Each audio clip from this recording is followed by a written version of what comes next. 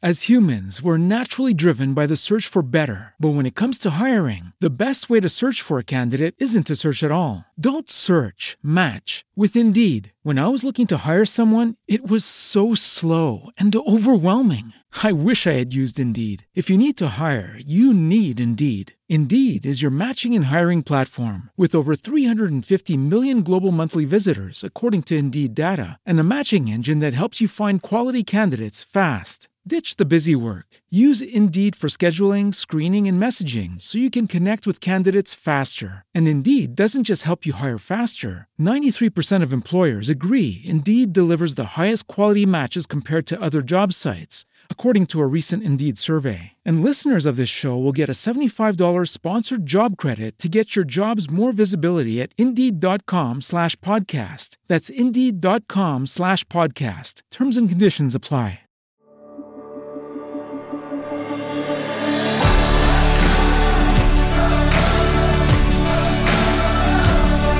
Welcome to the Gravity Leadership Podcast. Gravity Leadership is a growing network of people who believe the center of the Christian life is the love of God revealed in Jesus Christ, and that learning to take love seriously is vital for how we practice discipleship, mission, and leadership. The Gravity Leadership Podcast explores, in practical ways, how to root our lives and our leadership in this love that holds all of us and everything together.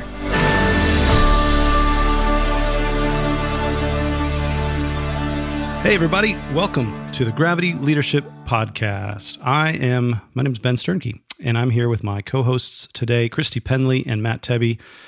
Friends, how are you today? Hey, wait, is your name Good. Benjamin? It is, yeah. That's my full name. I did not know that. I guess Ben is normally a nickname, but Yeah. Matthew Benjamin. Do you want to guess my full name? Christopher. No? No. Try again. Christy, let's see, Christy. Chris. Is it? Christopoulos. No. No. Come on, third time's a charm. Last guess. Christa Quincha. Christina. Christina. Not That's what Christina. Christine. Christine, you got it. Christine. You got Oh. it. Christine Lynn I knew a Penley. Christine. The last Christine I knew was in 8th grade. I went to grade school with her. I went to a Lutheran grade school, and she was the daughter of the principal, Oh, Christine. okay. Anyway, I won't say her last name, just, for privacy. Yeah, privacy. I don't know. She probably doesn't listen to this podcast. Well, good to see you guys. Yeah. Good to Matt, see you how are you too. doing? How am I doing? Yeah. I'm good. These ADHD medication that I'm on is working. Yeah? Yay. If you're Yeah, focused. because you said, Yeah. you said privacy, Uh-huh. and I filtered out like 3 privacy jokes, Yeah. and it just Good over and work. over again. That's awesome. I Incredible. keep You I need to keep be- telling us what jokes you're, I think the ADHD medicine is working, but still. no, it's working. Actually, I got to just have champion myself.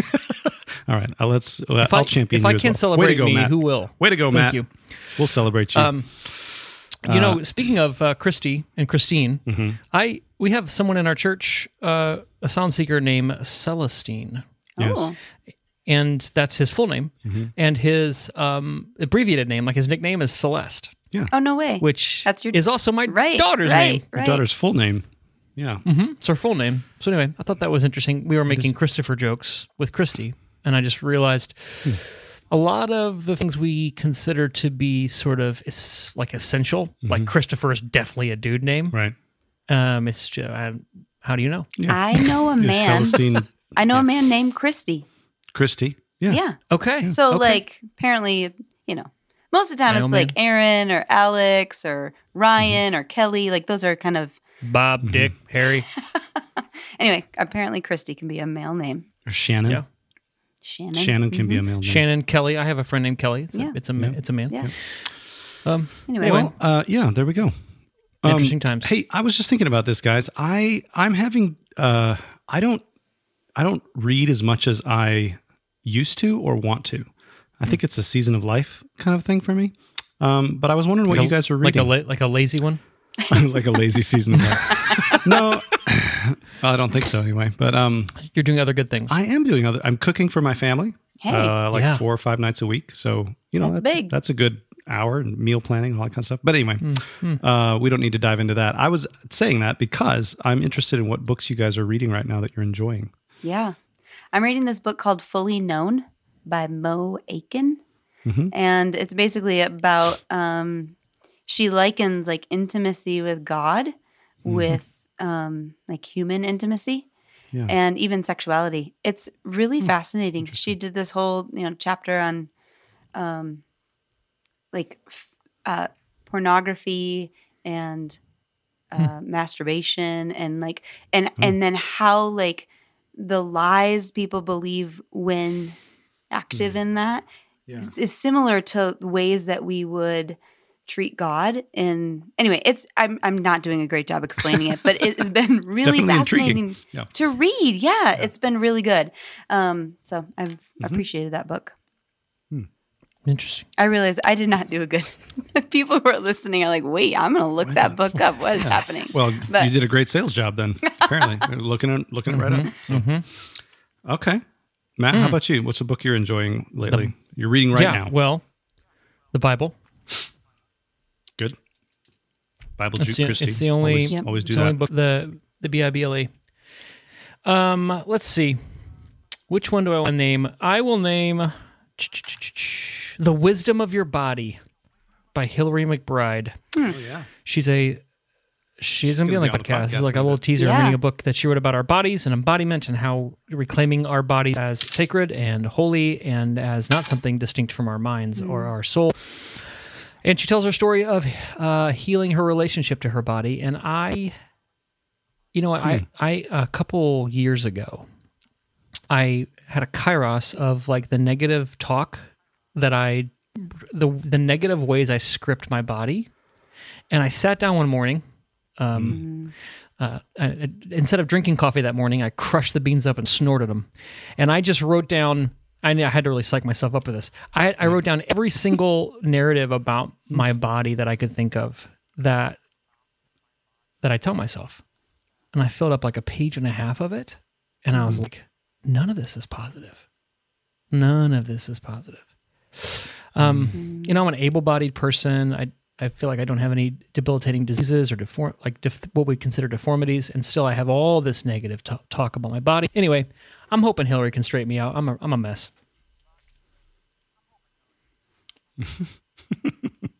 Very good. I love your vulnerability and honesty. Like you are the same on this podcast as you are in real life. Yeah. And I just mean like I'm so thankful for you and for that. And I think we need to hear that. Like there is practices maybe of even writing out what are the lies I'm believing about this situation, in this case, your body, that Thanks, I think Christy. Now I'm convicted. Really I do need to say so, that I lied just now. Yes. I did not snort coffee grounds. Okay, just making sure. Just making sure. I think we assumed that was a joke. Yeah. But still. But this book is it's really good, and I'm looking forward to we're going to speak with Hillary in a week or so. So yeah, a few. It's good. Ben, are you reading anything that you're like, yay? Yes. I know you said that you're doing a lot of other things, so maybe I am. I just don't read. I'm still reading the same amount of books at a time. I just read them slowlier. Slowlier. I just read them slower. So I'm really liking one of the books I'm reading right now is I'm slowly making my way through Caste by Isabel Wilkerson. She's a really gifted storyteller and makes a lot of these like statistics and sort of ideas come to life. That's a really helpful book. Ben, if and when you have margin or time. That's one of them. I've got a couple Boston Review long form reviews of that book. Oh yeah. Oh, I think I have that saved. Yeah. There's a critique of the book. Yeah. Yeah. So well, you know what I'm interested to read it. Angie Ward's new book. Always want to be learning stuff.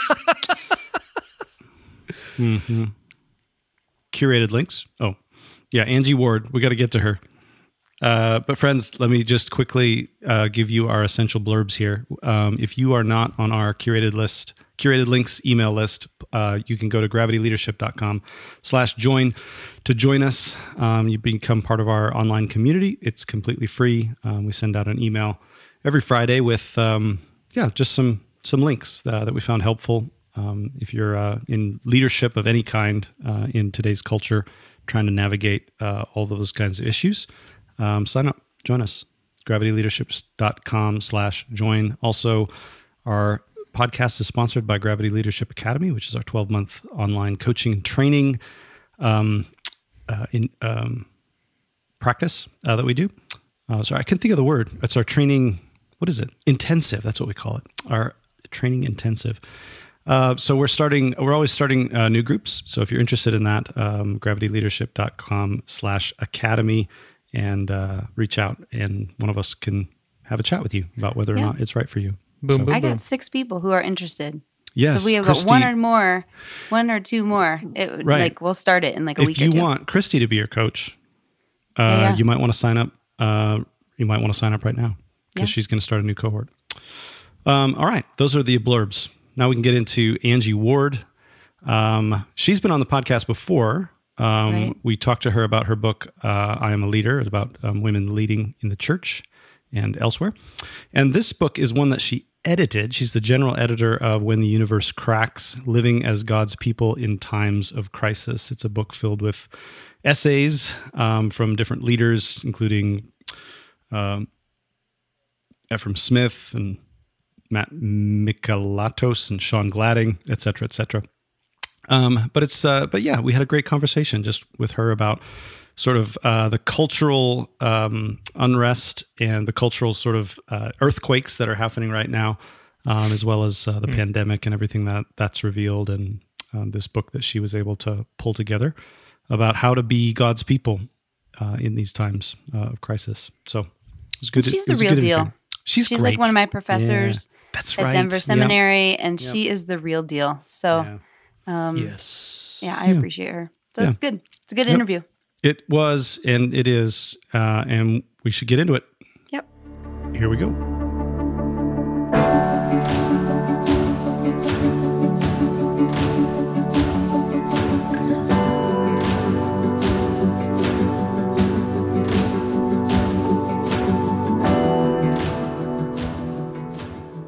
Angie Ward, welcome back to the Gravity Leadership Podcast. Thank you. Glad to be back. Yeah. We interviewed you before about your book, I Am a Leader, When Women Discover the Joy of Their Calling. We'll put a link to that in the show notes. But we're interviewing you about another book today. But first of all, a little bit about you. Here's what I know about you, Angie. Mm-hmm. You have over 30 years of ministry experience. This is what the bio says. I was gonna say, you as do? a leader, as a writer, as a teacher, as an author, and you're currently the associate director of the Doctor of Ministry program at Denver Seminary, overseeing Christy's D-Min studies, right? That's right. Yeah. This is like a fun meeting in a different context for you two then. Very sure fun. is. Yeah. Yeah. And she likes basketball. Oh. I do. Who's your team? I forget who your team is. North Carolina, University of North Carolina Tar Heels. The Tar Heels. Okay. Yeah. Well, very good. I was going to ask, what else we need to know about you. So, Tar Heels fan. What else should we know about Angie Ward? Ooh, Christy, what else should they know about me? You got to know me a little You run. bit. So. You're a runner. I am a runner. Very good. Okay. Yeah. Yeah. And last time I did this with y'all. I'm not sure I was doing it. I think we were still living in Indianapolis area. Yep. So we've moved here a year and a half ago for me to take this role at Denver Seminary. So we're empty nesters living the life in Denver, and runner, reader, writer, teacher, Christy. Yeah. I don't know. Yep. Yeah. Absolutely. Love and sports, honestly, love Disney really cruises. Disney cruises. But here I just need to say this, because I need women in my life as role models, and that is what Angie is to me. She loves people so well, and she loves Jesus, and she pushes me to be better. And that is like a real gift. And so I'm really thankful for you. I'm really excited to be on here do this conversation, to have this conversation. But for all of our listeners, there are people in your life that you're like, yeah, they help me, they inspire me, they push me and make me better. That's who you are. So thank you. Oh, thank you. That's awesome. Christy can't go a podcast, it seems like, without encouraging somebody. So she regularly leaves little messages for Matt and I, encouraging us. So anyway, it's great having Christy on the podcast for that reason alone, and many others. Well, today we're talking about this new book that you edited. You're the general editor of When the Universe Cracks, Living as God's People in Times of Crisis, which is kind of a sweeping, multifaceted look at the role of crisis in the life of faith from a whole bunch of pastors and faith leaders and experts. And it was inspired by the global pandemic, which, I think everybody's heard of by now. So we don't need to go into that. Yeah. But these writers are examining kind of the history of God's people and offering a fresh perspective on what it means to live as God's people and to lead in times of crisis. So you were the editor of this book. I think most people understand what that is, but what does the process of editing and curating a book of essays like this, what is that like? Yeah, I think it's really fun. So I, with the help of our my editor, the publisher of NAB Press, David Zimmerman, they kind of envisioned this Kingdom Conversations series. So this is actually the first in a series, and the next one I got to tell you is also going to be great. It's called Kingdom and Country. I just got to tell you that. Yeah. Right. Are you editing that one too? I am, and I'm just finishing up the manuscript for that one right now. So that's good. But Dave Zimmerman and I, we sit down and talk through kind of, okay, what are the 10 chapters that we want and kind of the focus and flow overall throughout that. And then we go, okay, who are the voices we want to write each of those? And so then we start approaching each of them and kind of casting vision. So it's my job to kind of bring harmony to the whole thing. Interesting. And then I'm kind of, and so shepherding everybody through that process and their deadlines. It's very fun. We get the contributors together on a Zoom so they all get to meet each other, which is kind of cool. So it's not just a very disjointed, everybody send me their chapter kind of thing. It is kind of trying to set a little sense of unity among the group for that too. So Yeah, okay. It seems like it would take a unique skill set to herd 10 authors into deadlines and various points of unity among all that diversity.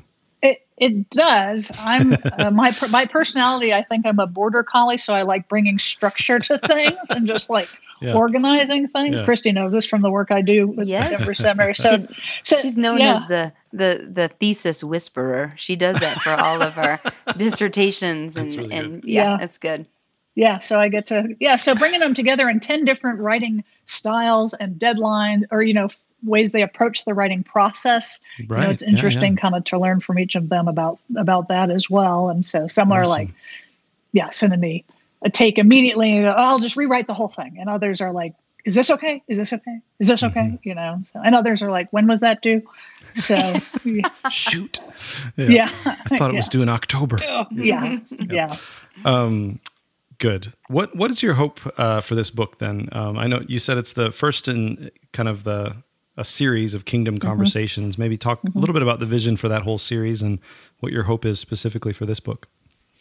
Yeah. So NAB Press is the publisher, and they, this book first came out of, maybe we should write a book about the pandemic, but then went, let's make this a broader thing with multiple voices and this idea of kind of conversations that multiple voices in the book, and then that we need to be having conversations about these kind of things. And NAB Press, Navigators being very much a discipleship-focused ministry, NAB Press really wants to be a discipleship publisher.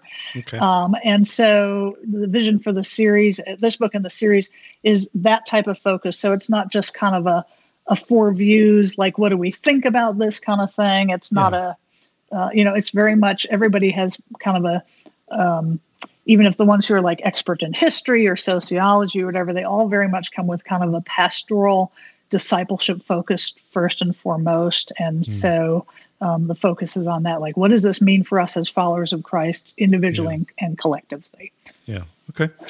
Well, looking at this book and, thinking about kind of leading and what it means to lead right now, I was reminded of a quote that I don't know. It's become very popular because of the times we're living in. But it's from Lord of the Rings, and it's Frodo. You know, sort of he has this ring, and he's got to go into the fires of Mount Doom, and it's this. No, he doesn't want to do this. You know, like he didn't ask for this. He's like, why do I have to save the world? And he tells Gandalf the wizard, "I wish it need not have happened in my time." And then Gandalf replies, "So do I, and so do all who live to see such times. But that is not for them to decide. All we have to do is decide what to do with the time that is given to us." And so I was thinking about that, and you know, like you said, this book was inspired largely by these events in 2020. But it's not just about the pandemic. So it's not just like, hey, what just happened to us? It's about kind of how crisis in general and how we respond to it kind of shapes our faith. And so I wonder if you can comment on that. Like, what are the ways in which this pandemic and the ways that we've responded to it, how has it brought perspective that has been needed perhaps in the role of crisis kind of in general in the life of faith? Yeah, well, you know, as we're all experiencing it, and honestly, when I was editing this book, I was hoping and thinking maybe the pandemic thing would all be past us, you know, and all this. But it just upends. You know, we're still living in this, right? It upends everything, and I think we kind of think we should be advanced. So at some point, we'll become advanced enough in the society that we don't have these things anymore. Like it's a reminder, I guess, of our fragility, you know, and just that we can't progress our way past these types of things, whether it's political unrest or you know, systemic, endemic things like racism and, you know, health things. Like 100 years ago, my grandfather left the University of Wisconsin in Madison, Wisconsin, to go home to work on the farm because of the influenza epidemic. Oh, really? And now, so 100 years later now, my two sons had to leave Indiana University because of this thing that we thought we could get past, you know? So it kind of, it's just it really does kind of pull the rug out from us and force us to fall back and, well, what just happened? And these are ongoing, the continuing things, not just health, you know, the pandemic, but these are just ongoing things through history around the world. And we can't choose. We think we can choose and avoid, and we really can't. So I think it's a reminder of that. So there's the dog. Yep, we commented on this. Yep, kids before must be coming the kids home. are coming home. Yep, it's usually what happens around. Or somebody's walking past. I mean, and so that upending and that disequilibrium though is where we all can experience growth. I mean, you know, and so that's what it does to us. It just upends us individually, societally, in our local communities and friendships. And of course we don't like that. Right. Right. Yeah. I mean, one thing I hear you alluding to is like, I do think we can get under the thrall of the sort of the technological dream of modern life, right? That once we get to a state of sufficient advancement technologically, then like we'll be able to fix everything. Everything will have some sort of fix to it. Everything will have some way that we can just deal with it or stop it or, you know, pay enough money to like get rid of it or, you know, that kind of a thing. And so some of what I hear you saying there is that it does return us, I think, to some of the roots of our faith. For me, at least, I'm noticing more and more, you know, the certain kinds of Psalms after this pandemic and everything else that's gone on with it, concurrently with it. I've noticed a lot of the Psalms that I think I breezed past the Psalms that said like, bring justice, oh God, like, you know, those kinds of things that I was just like, I knew that was part of the faith, but those Psalms didn't grab me. Now they're grabbing me, you know, because I've gone through this thing that's like, oh, I can't easily get rid of this, easily fix this. And I think some of the essays deal quite well with that, you know, in this book. Why would you say it is important I mean, sometimes this is called the problem of suffering or the problem of evil, you know, that kind of thing. Why is it so important for us to engage faithfully with this, both personally, but also kind of in a cultural sense? Well, I think you go back to scripture. I think God wants us, not just what we can do for him, you know, and so this causes us to, again, pause that and could stop our, you know, up into the left, right, whatever trajectory, kind of thing. And I think there's times where, we need to just return to him, and I think Joanne Lyon does a great job of that in her essay in the book, just about the importance of lament and coming back together as community. Yes. I mean, it's reminded all of us, I think, of what's really important, what really matters. And the thing that's been unique, at least about the COVID pandemic, is that it's affected everyone. Like, you can't buy your way out of it.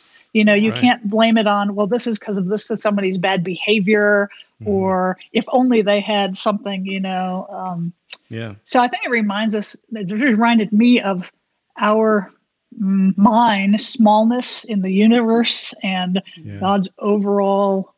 I just think of Job a lot as like, where were you when I laid the foundations of the earth? It's given me I think a needed perspective and going, okay, what's really important? I missed major sporting events less than I thought. It's like I got to spend more time with people. There's things that slowed me down. And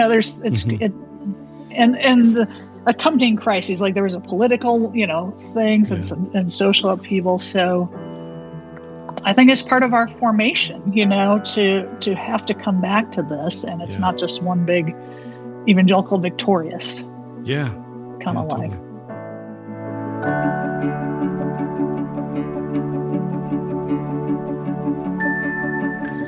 This podcast is brought to you by Gravity Leadership Academy, our 10-month online training intensive for Christian leaders who want to root their life and leadership in God's love and bring lasting transformation to their culture.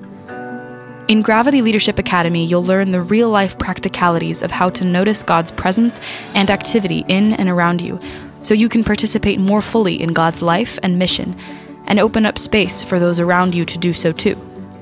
We've worked really hard to make this training in missional leadership practical and doable. To find out more about Gravity Leadership Academy, visit gravityleadership.com/academy.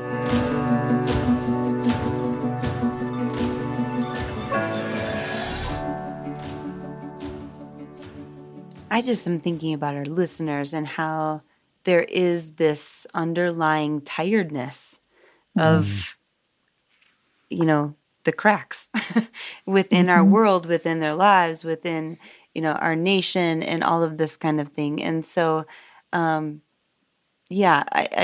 hope is that they would be encouraged that God is at work. God is present and working and doing something, even in the midst of the chaos, and bringing that brokenness and kind of using it ultimately to teach and to grow and to form, which sometimes I just need that perspective shift, right? I get stuck in the chaos rather than having a different perspective. So just kind of what I'm thinking. If if someone's listening thinking like, I'm still there, like, what does it look like to kind of look up and see God as our helper type mentality? Mm-hmm. Yeah. Matt? Yeah. Christy, I'm thinking too, just as I think about the different essays in this book, Angie, how, I think Ephraim and Marshall, Lee, like they're all naming that Christianity has always been a crisis faith.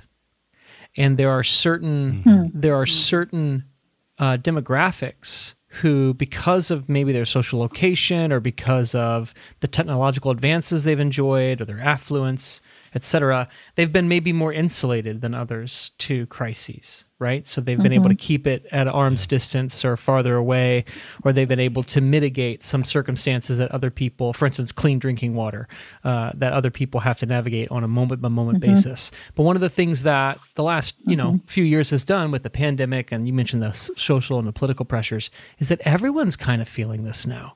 Everyone's feeling stripped of their ordinary insulators to the difficulties of life. And I think, Angie, you mentioned just the fact that we lack maybe a practiced resiliency to know how to live faithfully there. I wonder if you can just name for us, maybe as you read through these essays and as you reflected on your life these last few years, like what are you learning about how to be resilient in the face of crisis? Yeah, good question. One thing as some of this stuff was like, we were kind of in the thick of it. Like now we're like living, okay, this stuff, life goes on in the middle, but I'm going like, what are the things that I had, what's all the kind of the gunk that had been added to my life as terms of time and relationships and stuff like that? Like what futile things had I been pursuing that got stripped away that I don't want to, add. So I think it's been a stripping down in a good way of that. We moved here in Denver. So we moved here in late March of 2020, right as things were like constantly shifting. Everything was shut down. My husband's been a pastor. We've been in pastoral ministry for 25 years. We moved here for the first time to a city where being part of a faith community was not automatic and part of a job, because we were always moving for my husband's church, and so we came here in a time where we most wanted and needed community. We have friends here from before, but every church was closed. We were going to visit places, and so it's been hard also just trying to figure out how to, if you didn't have the community coming in, how do you build that in the middle of, when it's not getting together, or everybody's, fearful of getting together. And so I think I've felt that most acutely, just feeling like, man, I don't have a people that I belong to here. And so I think that was one of the more difficult things for me. And at the same time, I feel like, I'm an introvert. I think I have a contemplative nature. So part of me was like, I think my soul went, yes, I've needed this. I didn't have to say no to everybody. It was saying everything was said no for me, right. And so I think I just got down to a lot of kind of root essence kind of stuff. Yeah. I don't know if that answers your question, man. But. Yeah. One of the other things that as I was looking through these essays, one of the other topics that is present here is just the assumptions that we make about God that get upended in a crisis, that actually need to be upended in a crisis. And so, as you look back on, I guess it's ongoing, I guess, the crisis of the pandemic. What are some of those common assumptions that contemporary Christians make about who God is, especially as it relates to our experience of crisis and catastrophe? Yeah, I think we've alluded to it before. Just this idea that this tied in of like, it's not going to happen to us because God's going to protect us because we work hard or something. Whatever it is, there's kind of some myth in there that we're immune. And I think we're just reminded that verse. God causes the rain to fall on the just and the unjust. So some of our myths, again, about like, well, we can be protected from this, or we can beat it, or God, I think has caused people to question, like, again, like you said, like God's goodness. Like, is it, it's easy to say God's good when our life is good, Right. And so what is it like though, when our life becomes challenging and even just going to the grocery store becomes a challenge, and I think we tend to start like hunkering down, I think it's exposed our fear as well too. And so I think our, a myth about God, I don't know about myth about God, but I think it exposes our relationship to God as terms of fear and faith and what we're really driven by in that as well. Yeah. Yeah. So almost this like meritocratic view of God, right? That God's goodness is delivered to me because of my goodness, because of my working hard, because of, that kind of thing. And that is delivered to me primarily in the accoutrements of a pleasant life, And so when that gets upended, all of a sudden we have all these questions about who God is, which is why some of these essays are so helpful. They just return us to like, no, this is who the people of God have always been. They've always been the people who've been like in the midst of, everything hitting the fan, saying they're the people who look to God and say, God, help us, what the heck? Sometimes, Well, and sometimes we think that we're like the only ones. Like no other generation has ever gone through something as terrible as this. And that's just not true. Yeah. And God has been faithful for thousands of years, right? And there have been generation after generation that have gone through difficult things, and we forget that. We think that we're different or special or whatever. And so, yeah, you use the word. I mean, we all the time kept using the words unprecedented. You know, like right. laughing about. You know, and it's like, I think, Ben, you asked like hope for the book and the series. It's like, no, this is precedented multiple times over through 2,000 years plus of, you know, church history. And so what can we take and learn from those who have gone before, from wisdom and the scripture for Jesus' example, you know, and drawing us back to Christ. Yeah. I have this funny thought. I mean, in some ways, you know, a global pandemic in the modern age is unique, right? So there's some unique facets to it about what's happening now. But I think you're right when we say unprecedented over and over. Like, I think the picture we get is that nobody has ever suffered as much as us, you know, or you know, that kind of thing. So I have this funny, like every time we talk about the pandemic, it'd be I don't know, a fun idea to just say, in these very precedented times. Right. You know, instead of in these unprecedented times. Yes. Yeah. Very, very precedented. Yeah. Yes. Yeah. Exactly. Well, thinking about going forward then, Angie, you know, I think we're learning a lot. I think there's a lot of opportunity here for Christians to learn from generations past, all of that kind of thing. What would you say is the primary challenge that we're going to be facing here as Christians as the world becomes increasingly turbulent?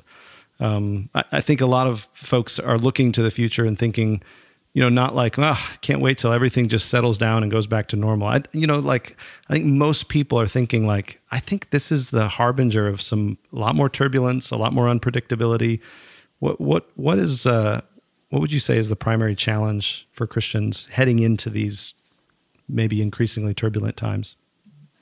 I think you're right. I think most people are going, something's changing big time. You know, it's not just a storm that we had to weather, you know, and it's not just about the pandemic, you know, it's a challenge like how we do church, how we interact as societies. Like I was just reading an article, I think David French, about how like there's legitimate talk of a civil war in our country, you know, and crazy. It's just like, wow, you know, and so I think this is a missional moment, you know. It's not so I think what's the challenge is for us as Christians to not try to either pat down, smooth over, try to, I think it's to embrace these tensions and the discomfort. And this is where I think we can be a loving prophetic voice, non-anxious presence. I think that's going to become more and more important for believers in these days. You know, I think that's what's going to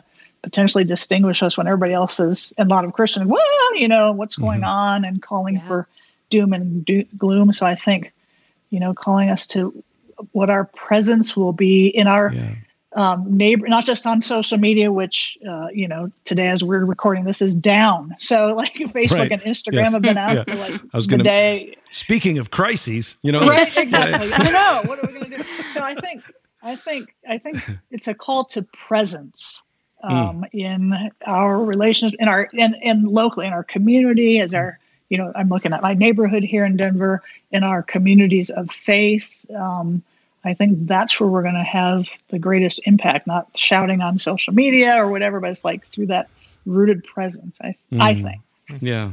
That's good. I just had a Bible study in my back porch. Every Sunday night we have college kids.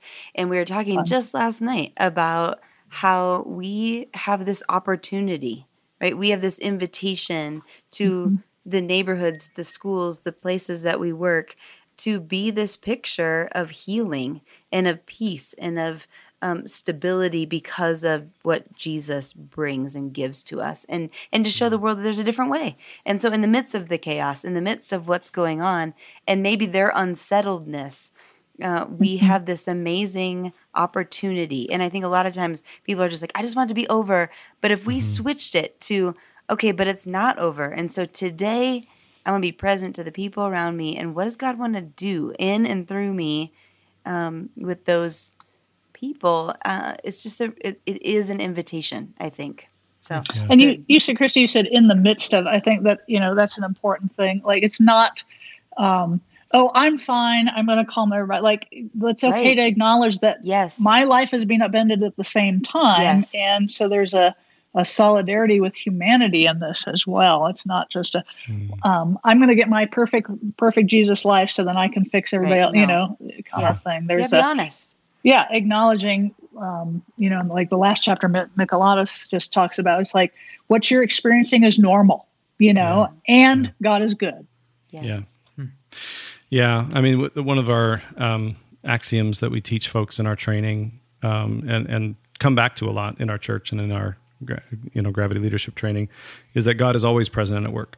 Mm-hmm. I think that's what both of you are speaking to here, that I think our implicit assumption behind some of the ways we think about crisis and the pandemic and political unrest and everything else that is happening right now is once we get back to some other state or once something new happens, then God can be on the move. Then we can get back to doing church. Then we can start discipling people again. Then maybe we can think about, being a missional community again, or, all of those kinds of things. And I think what I hear both of you saying is more along the lines of, no, God's present here and now in the midst of this crisis. God is working in the midst of this crisis, and the way into, I think, the resiliency that we're seeking is to take each moment of crisis, each of those things, whatever that is for us in our daily lives, and trust that God's at work and begin to look for how God is at work in the midst of that, rather than wishing things were different so that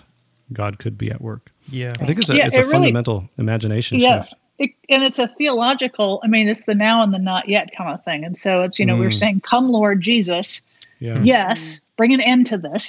My husband and I pray every day, God, eradicate COVID-19 from the world. Remove, change people's hearts to end racism, all this. Yes, come Lord Jesus. And come Lord Jesus now in the midst of this. Yes. Yeah. Yeah. Yeah, that's good. It doesn't, I think that's really good. It doesn't diminish the need for, because this is what we learn from the history of God's people anyway, right? Like they don't just say, oh, well, if it's happening, it must be just fine. But they actually, they cry out for God to, break the arm of the wicked man, Lord, and they cry out for justice and cry out for healing. So, yeah. And I get Matt, the sense, say? Yeah, I just get the sense as I think about the structure of this book and the way that these essays play off of each other is that one of the things, there's a reclamation of suffering as a regular part of the Christian existence, and as the arena in which things are learned that can't be learned otherwise. So we have this precarious or maybe dysfunctional relationship with suffering, right? So Angie, as somebody who I'm fond of you, Angie. I don't know if you knew that. I actually wish you well. I don't wish you to suffer, right? I'm not wishing anyone in my life that I'm fond of to suffer. But we're also seeing, especially in the chapter on what Jesus has to teach us about a crisis, that, and this is true throughout the New Testament explicitly, and also in the Old Testament explicitly, but also implicitly, is that suffering happens, and it keeps happening, and the regular, normal experience of Christians in the Scriptures is being hard pressed. And I wonder if if a crisis sort of wakes us up to the peculiarity of the relative lack of suffering that we experience, and maybe the ways that, I know it sounds scandalous to say this, but the ways that impacts our faith to our detriment. Oh, yeah, I would agree. I think I would hope that this has opened our eyes also to be more compassionate and, I don't know the word, just to recognize the suffering of so many all the time around the world too, instead of this kind of insulated, isolated kind of thing. We all think redemptive moments or experiences are great, except when they happen to us or to our kids, right? Right. And I really think, though, when we look at formationally how people grow, it is through that squeezing. Those different, doesn't have to be necessarily a huge crisis, but those difficult times, those are they're always the ones that where we change and shift and can grow. Yeah. It's almost like that picture. What's that art where they it's like broken vases? Do you know what I'm talking about? Yeah, there's that Japanese term or something where they bring it back together. Kinsiku? I feel like I'm mispronouncing that. They put gold all in there, and it's all one thing, but you see the gold, and it's almost like the cracks in. I mean, I'm not trying to be like churchy, but like the reality is, right? The places where I'm broken, the places where there's cracks, the places where, whether it's the earth or, because of a pandemic or health or whatever, it's an opportunity for God to fill that in and show himself. And that's what I want. That's what I want. Yep. Kintsugi. And for us to love our neighbors as well. Yeah. Through that, fill in those gaps before them. Yes. Yeah. Did you just look that up, or did you just? I did. I looked it up. I was like, wow, I didn't want to mispronounce it. Look like an idiot. Wow. So I just looked like an idiot for a little while. You're brilliant. Wow. Totally I didn't even know the word. myself. I didn't even know the word. So you smarter than me. I'm picturing it though. Yeah. Yeah, kintsugi. There's a bunch of images here. Just look it up on Wikipedia. It's lovely. Very good. Yes. Good. Angie, maybe to bring this to a close, I think sometimes I think there's a misconception about, like, we've been talking a lot about lament, right? A lot about suffering, a lot of these kinds of things. And I think because of our relative lack of suffering in the West, especially as white people, our relative lack of suffering, our relative affluence, we tend to talk of suffering as like this thing that we want to avoid. We kind of have this allergy to it. And so I think there's this association that a lot of people have with suffering is like, oh, that's morbid. These people just, they like feeling bad or, that kind of a thing. But I found the exact opposite to be true, that as I've entered into this, into my own suffering, as I've entered into the suffering of others, as I'm able and get up the gumption, and as I've been able to engage in lament, I've actually found that the wellspring of hope is a lot deeper than it was before. So anyway, I wonder if there's a word of hope that you would want this book to communicate to people as they read it, or just a word of hope that you'd want to give to our listeners right now, just of, hey, as we embrace lament and as we embrace suffering, all these things that, maybe we feel a little bit itchy about, what's the word of hope that can pull us through these experiences? Well, a couple of things. One, to echo what you said, God's always at work. And I say that in I Am a Leader. Like, God's always at work and he never wastes anything. And I think during these times, which feel like winter to us compared to times of abundance or not as many problems, I think that's the time where we need that grounding. And that's the time where the seeds or the roots can go deeper. And I think so. That's, I think, a hope for us that there's something that can be born out of this. Yeah. We don't. It's maybe chopped off the top of the fruit or as ministry leaders in our personal lives, or whatever. But like this is the rich rooted. This can be rich rooted time. Yeah. Yeah. Well, that's simple and profound and really helpful for me. I trust it will be for our listeners as well. Thank you, Angie. It's almost like when you're pruned, it's unto more fruit. Yeah. Yes. Almost. Yeah. Somebody said that one time. Yeah. Almost like that. I mean, yeah. Angie, it's been great to have you back on the podcast. Thanks so much for joining us again. Yeah, thanks for being here. It's so fun. It is fun, Christy. Yeah, I hope we can chat next time about the kingdom and country. That'll be a fun one too. Yeah, I know what that's like to have a. I mean, the cycle is such that you're all excited about the content, but it takes a year for the thing to get out, right? Yeah. I just want to do a teaser for that. It's actually coming out next summer, so it's going to be pretty quick. Okay, so pretty quick. Turnaround, yeah. And the next one I think is going to be the least. After that will be the least of these. So looking at kind of human dignity and that's great. Yeah, what a great bunch of topics. So, yeah. So we're looking forward to it. Angie, we'll put a link to this book in the show notes. But if people want to reach out to you, how can they find you? My website, so angieward.net, will have all the connections you need. Perfect. Okay. Yeah. Thanks. A one-stop shop. Yeah, exactly. Or you can study with me like Christy does at Denver Seminary. That'd be Come fun on too. over. Doctor Come of on Ministry over. at Denver We're having Seminary. a great time. We call it Doctor Camp. We're having a fun time. Dr. Camp. Dr. Camp. I'm gonna think every It's as time we nerdy do. as you imagine. Yeah. Every time you talk about your studies now, Christy, I'm gonna think about that. I'm gonna be like, is oh yeah, Dr. you went to Camp. Dr. Camp this week. How was that, sweetie? Let's see that T-shirt. You can send her a care package. Right. So Yeah. We have a talent show. I mean, make it a fun. Okay, it is. It does. Yep. All right, you're tempting me. Maybe I should do a Doctor of There You you play go. Ministry. capture the Come on. flag at midnight, Christy. Maybe we should do that. throw our sticks in on Thursday night. Talk Yes. about Oh my goodness. I a only good understand time. half of this. We are off I the don't- rails I here. don't know what We these are things off the rail. Typically, know, yeah. I'm the one that All does right, this. sorry. How's it feel? How's it feel to be Yeah, chastised? it's true. It's true. I don't know what's happening. Thanks for reining us in, Matt. Hey, no problem. All right, Angie, thanks again. Thank you so Thanks, much. guys. Good to be with you.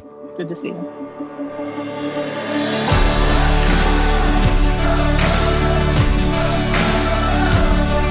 Thanks for joining us for this episode of the Gravity Leadership Podcast. Our show is produced by Ben Sternke, Matt Tebbe, and Ben Hardman. Aaron Sternke does our mixing and mastering. You can check out his work at aaronsternke.com. If you find our podcast helpful, share it with your friends in person and on social media. And don't forget to rate and review us online as well as subscribe so you don't miss an episode. You can join our Gravity community for free at gravityleadership.com/join. You'll get our latest content delivered straight to your inbox, as well as an email most Fridays with curated links to articles we found interesting or helpful. To join us, go to gravityleadership.com/join. And hey, we'd love to hear from you. Ask a question, make a comment, send us an idea, a recommendation, recipe, whatever. You can email us at podcast@gravityleadership.com. Catch you next time.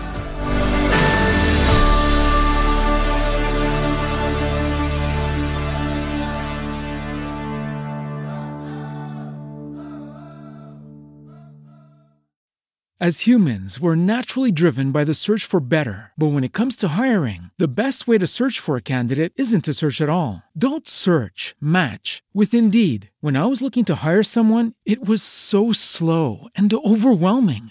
I wish I had used Indeed. If you need to hire, you need Indeed. Indeed is your matching and hiring platform with over 350 million global monthly visitors, according to Indeed data, and a matching engine that helps you find quality candidates fast. Ditch the busy work. Use Indeed for scheduling, screening, and messaging so you can connect with candidates faster. And Indeed doesn't just help you hire faster. 93% of employers agree Indeed delivers the highest quality matches compared to other job sites, according to a recent Indeed survey. And listeners of this show will get a $75 sponsored job credit to get your jobs more visibility at Indeed.com/podcast. That's Indeed.com/podcast. Terms and conditions apply. Everybody in your crew identifies as either Big Mac Burger, McNuggets, or McCrispy Sandwich. But you're the Filet-O-Fish Sandwich all day. That crispy fish, that savory tartar sauce, that melty cheese, that pillowy bun. Yeah, you get it.